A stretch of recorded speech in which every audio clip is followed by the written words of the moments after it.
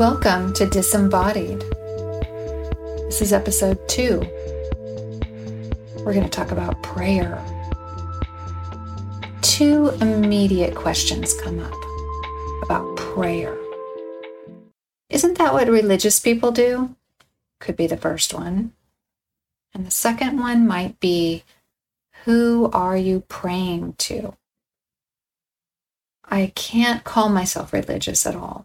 I'm not an atheist, though I've gone through a bout of atheism before. I'm also not a Christian, despite a somewhat religious upbringing in that faith. I'm not these things, and yet I pray at times. Nowadays, I would characterize myself as more of a Hindu, in that I feel more connected to a large pantheon of gods, though I've never converted. So I might direct a prayer to Ganesha, for example. I'm more of a Hindu, but I'm also a Druid.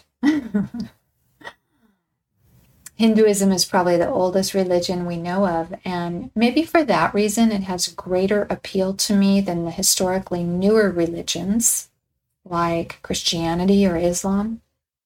This doesn't mean that newer religions don't have value for some people. They do. It comes down to being a matter of whatever gives you strength.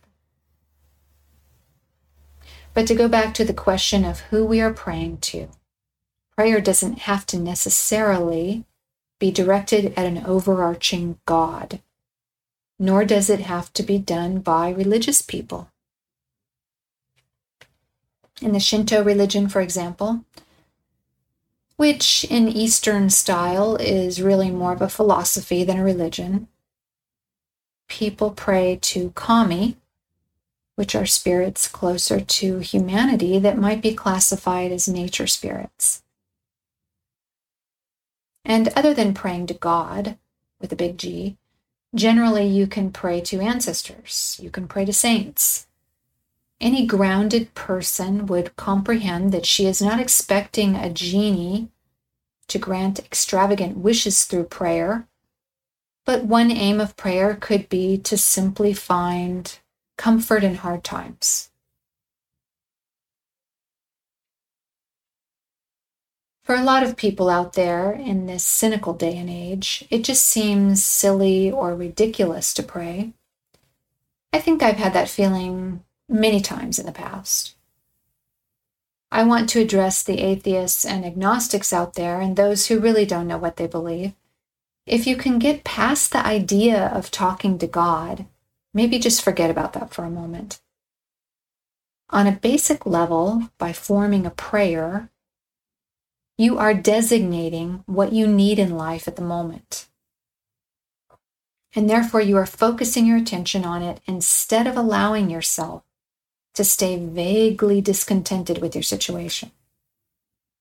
What I mean by vaguely discontented is that you may be suffering due to a lot of different things in life: lack of money, lack of friendship, strained family relations, and so on. So you could view a prayer as an articulation of what you need, what you're struggling with. And even if you just need to articulate that to yourself, it's still valuable. First of all, you're doing some introspection to figure out what you need, as opposed to what you want. Be careful to differentiate wants from needs. For example, I want a new car. I don't really need one, though. My present car is only about 5 years old. It runs fine, looks fine. So watch out. Understanding wants versus needs. So even a prayer that you alone hear could hold value if it later motivates you to act mentally and physically to resolve whatever is lacking in your life. Even if your prayer is something simple like, I need someone to talk to every day, even if it's just for a few minutes a day. The act of identifying that need has done something to change your own consciousness. You may find, as a result, that you actually take steps to procure new relationships without even thinking about it directly, because the prayer acted as a type of catalyst to change. What I'm suggesting here is that prayer can change your own consciousness even if you believe God is not out there listening. Furthermore, when you pray, you are confirming that your abilities are limited as a human. But being humble enough to ask for help is something we all need to do at times. Help from living people is something we have to request, right? This is hard when you're used to doing things yourself, but it's necessary. The act of prayer psychologically confirms that you realize you need help from others, whether you believe in God or not. If you're the type of person like me who is perfectly okay with the idea of spirits being present outside of the physical realm we dwell in, disembodied spirits, you are willing to take a leap of faith that other conscious beings will hear your prayer and try to assist you. You are asking for help from the unseen world, a world you may hardly believe in or strongly believe in, because belief can fluctuate and faith in things unseen is not always constant.